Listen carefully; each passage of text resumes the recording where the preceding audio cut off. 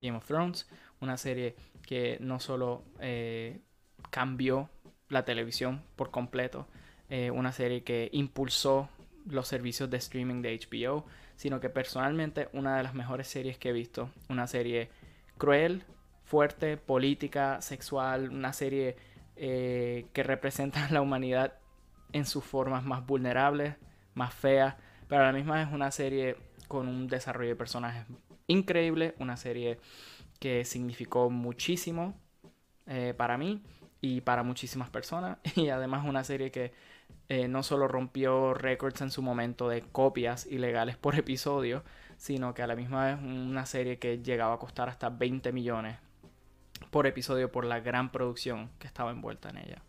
Así que en honor a esa serie, no solo tengo mi camisa de The Night's Watch puesta, Cross Before Hose, sino que varias destilerías de Escocia se juntaron para sacar en especial sus propios whiskies destinados a representar las diferentes familias de Game of Thrones. Y en este caso pues tenemos no tanto una familia, sino The Night's Watch, una familia en su propio estilo. Así que será este whisky suficiente para representar a The Night's Watch. Entonces, aquí tenemos el Game of Thrones Night's Watch, Oban Bay Reserve. Algo que me encanta de esto sobre todo es que es una botella que tiene el credo de The Night's Watch. Lo tiene tanto en la caja como en la misma botella. Personalmente me encanta porque si ves la serie, el credo del Night's Watch es algo tan fuerte. Es un sitio donde gente que ha cometido pecados, horrores y crímenes en el reino van a morir en The Wall, en la gran muralla del Night's Watch. Van a morir, van a pasar frío, van a pelear contra Wildlings y ahí están por el resto de sus vidas. Toman esa decisión y se quedan hasta morir ahí. Y pues es un credo fuerte, es un credo de... están jurando su vida al reino, a un reino que ni los quiere. Y pues particularmente me parece, cada vez que veo esta botella, pienso en Jon Snow, pienso en todo lo que él tuvo que hacer, todo lo que tuvo que pasar. Y personalmente me pareció un excelente personaje para esta serie. Así que nada, en esta ocasión pues vamos a estar degustando el Oban Bay Reserve Night's Watch. De las diferentes maneras que, igual que en el último episodio, un poquito de agua, neat, mi preferida, y con un poquito de hielo, que siento que va a ser un desperdicio. Así que vamos para allá.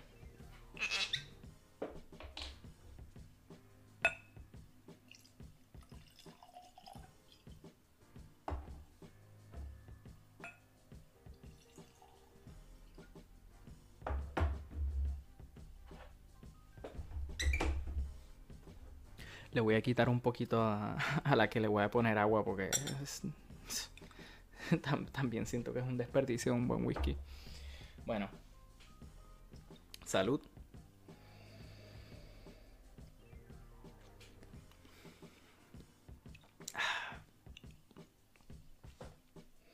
Bueno, las primeras sensaciones que te puede dar el olor, yo asocio esto mucho con como agua salada. Parece, este whisky parece que se hizo con agua de mar o agua de río, porque tiene un componente de sal bien interesante.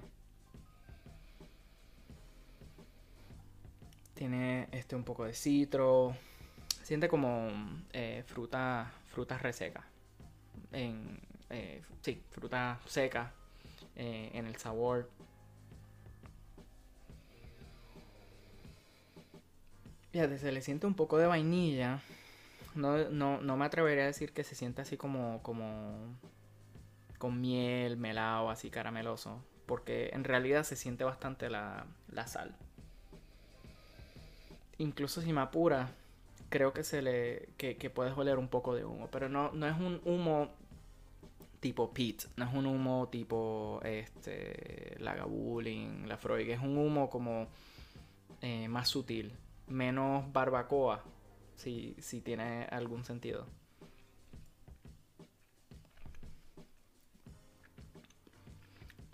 En el sabor, pues definitivamente es salado, ahumado. Fíjate, saboreas tienes como sabor a barril. Es como un sabor así, particularmente a barril. Eh, no tiene demasiado dulzón. Y es algo que me gusta porque los whiskies de esta zona, de la zona Highland, tienden a ser bastante dulces. Les gusta jugar mucho con eso, con el dulzón y el pique, la especia, la canela. Pero este whisky particularmente se queda más en lo salado. Así que me hace sentir que es casi un whisky de Isla. Si no fuese porque el humo que tiene no sabe a peat, sino sabe como propiamente ahumado, pero no a peat, no sabe a carbón, no sabe a combustible. O sea, no quiero decir combustible porque suena pésimo, pero que no sabe como que quemaste algo y le impregnaste ese sabor al whisky, sino que es más como un humo diferente.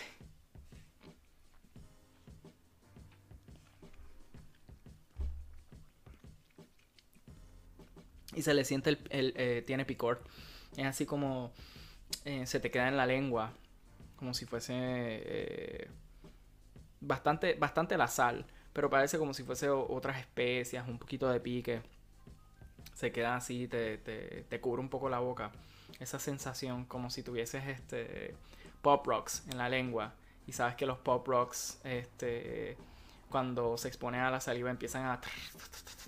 Pero sientes así como airecito por toda la lengua. Siente un poquito así.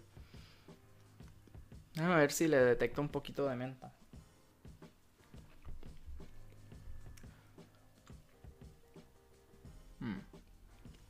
No le detecto mucha menta. Puede ser un poquito de peppermint. Y el componente de sal perdura bastante. Diría que es parte del finish. O sea, el sabor continuo del whisky es como... no diría que es un salt caramel porque es bastante salado. Bastante más salado y casi no se le detecta dulzura. Sino a lo mucho podría ser así fruta seca. Fruta seca, pero no una dulzura propia de vainilla y miel. Tiene un poquito de vainilla, pero está como recubierta por por toda la especie y toda la sal. Y este es gran componente de madera que tiene el sabor.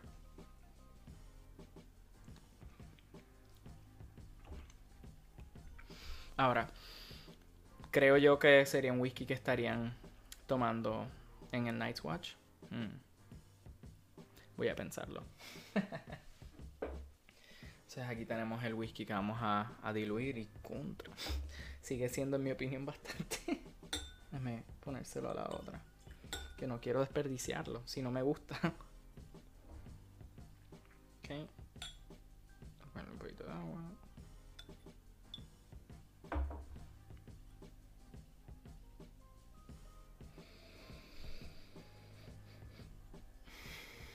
Y anda.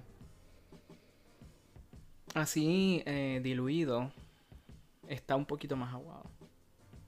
O sea, está más aguado, pero lo que quiero decir es que el componente de sal, que para mí era bastante detectable hasta en el olor, baja muchísimo y permite un poco que se sienta más el humo, pero también se sienta fruta. Siente como fruta, un poquito de citro.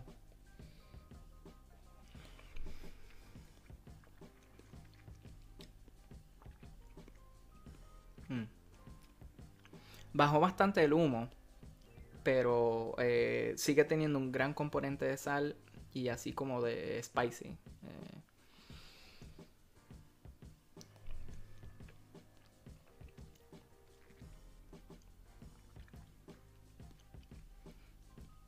Wow. Es sorprendente que a pesar de tener agua, sigue teniendo un sabor tan trascendente en términos de el pique que tiene, la madera, la sal, sigue como a pesar del agua, lo sigo sintiendo bastante, lo sigo sintiendo por la lengua, es prácticamente idéntico, solo que diría que se le sentía un poquito más de humo y el aroma era más salado. Pero ahora mismo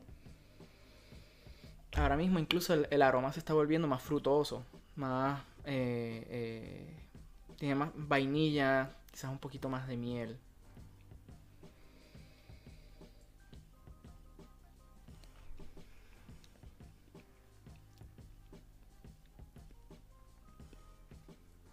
Eso sí, el finish es más corto con el agua.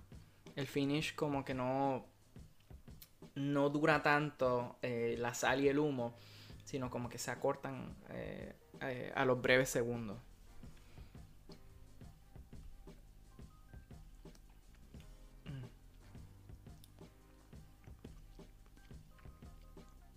Pero sí, es curiosa la transformación que dio.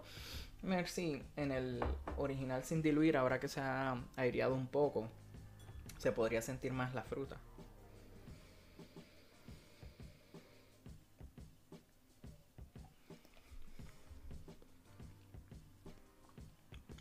No, para nada. Es que en Neat se siente mucho más el humo, o sea, es como el humo y la sal cubren bastante las demás sensaciones. Pero eso no es algo criticable, al contrario, o sea, para hacer un whisky de Highland tiene una personalidad bastante interesante. Porque a veces los whisky de Highland acusan bastante a la dulzura, acusan bastante la vainilla, les gusta mucho no solo utilizar barriles de sherry, pero que sus whiskies, tanto Highland y Speyside, sus whiskies sean dulces. O sea, sus whiskies se note muchísimo la dulzura, que no es algo, de nuevo, criticable, es algo particular, es de su estilo, es algo que les gusta. Eh, y es algo en lo que me interesa meterme más porque yo peco de que me gustan tanto los whiskies smokey, que son mi preferencia, son los que compro, son los que busco, son los que me interesa probar sus cast strengths, que en algún episodio voy a hablar sobre la Freud cast strength, que es uno de mis favoritos, pero este particularmente está bastante divino. Ahora pues, eh, el pecado capital. Ya tiene, se derritió un poquito el hielo. El pecado capital. Bueno, para los gustos, los colores. Yo, la verdad que, mira, hay gente que le encanta el whisky con hielo. Yo aprendí a tomar whisky con hielo, bastante diluido. Es más, lo primero que yo tomaba era Johnny Walker con agua de coco y bastante hielo. Pero, y obviamente pues con el dulzón y todo, y como es un whisky relativamente dulce, definitivamente tiene su cariño, su efecto, pero este tipo de experiencias son finas y te dan muchísimas más sensaciones que lo que te puede dar un whisky altamente diluido, encubierto en dulzor, con agua de coco, ¿entiendes? Es una experiencia diferente.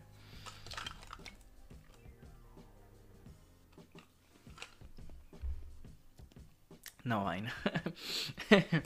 Esto sabe así tan diluido con hielo. Sabe a Black Label con sal y un poquito de humo.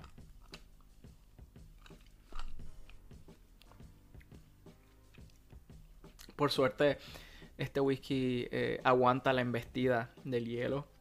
Y un poco. Y su picor, su especia, su canela, su fruta.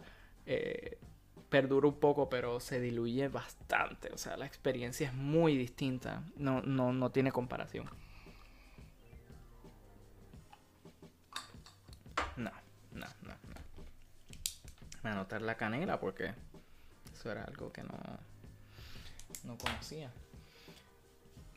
Sigo diciendo, neat es la mejor experiencia, neat es la experiencia más completa. También porque en sí, si te estás tomando un trago por varios minutos, dejas que coja un poco de aire. Y no estoy hablando quizás beberlo en un vaso así, un vaso más grande, porque en ese sentido, como hablé en el episodio anterior, uno de los grandes propósitos del whisky es el aroma. O sea, el aroma que desempeña y cómo ese aroma influencia tu paladar completo. A la misma vez que estás bebiendo, estás oliendo. Y ese olor te está causando, está conectando unas sensaciones con lo que tu gusto está recaudando. Y si interfieres con eso, pues estás destruyendo la experiencia. O por lo menos te estás quitando gran parte de la experiencia que puedes tener. Por ejemplo, cuando de jueces y personas que hacen esto profesionalmente, degustar para compañías, para destilerías, para competencias, pues estas personas incluso hasta cubren, tienen una tapita para los Glencairns y los cubren para que no se salga el gas, para que el gas permanezca, el whisky se mantenga intacto cuando lo sirvieron prácticamente, y cada sorbo sea lo más puro posible. Y esto les permite también tener todas estas competencias obviamente se hacen a ciegas, no saben qué whisky están tomando, no saben de qué compañía es para evitar favoritismo. Y entonces en degustaciones y en competencias así que hacen estas mismas personas, las que, qué sé yo, se reúnen 10, 15 aficionados del whisky, abren botellas súper raras o ilimitadas, pero no saben qué están bebiendo y entonces le ponen nota, le ponen una nota y etcétera, y después al final revelan cuál fue el mejor whisky para todo el mundo. Y pues en particular, pues creo que aún así, con un poquito de agua, no se afectó tantísimo el sabor, pero se le fue mucho la sal. Y la sal es como que lo que más lo caracterizaba. Eso sí, se puso bastante dulce con el agua. Bastante más dulce. Porque sigue teniendo la sal, sigue teniendo la especia, sigue teniendo la canela. Pero se puso bastante más dulce. Y se le nota en el olor quizás un poquitito de canela. Coño, canela. De miel. Quería decir miel. Estaba ahí confundido.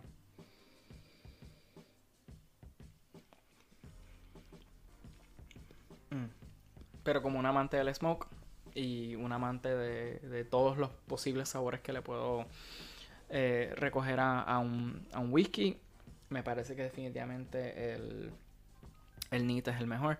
Eso sí, van a haber casos en los que, por ejemplo, el agua puede ayudar un poco, como de nuevo los cast strength, los whiskies sin diluir, o sea, whiskies que están llegando quizás de 54 a 58 a quizás 60%, pues esos whiskies se benefician bastante de que tú le pongas un poquito de agua, porque la experiencia va a ser quizás hasta mejor.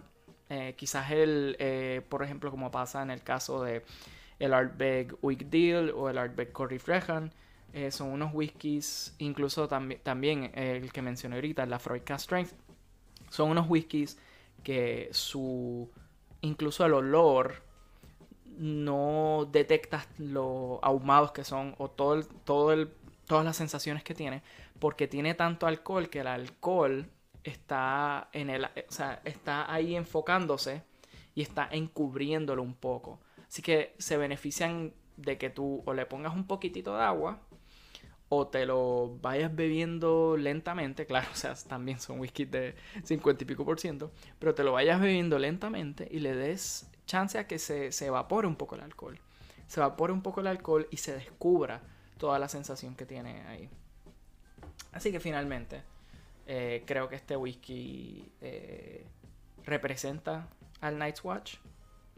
Pues, sinceramente sí. Es un whisky ahumado, un poquito ahumado, no es peated, que eso me hubiese gustado verlo. Me hubiese gustado ver peat, me hubiese gustado que este whisky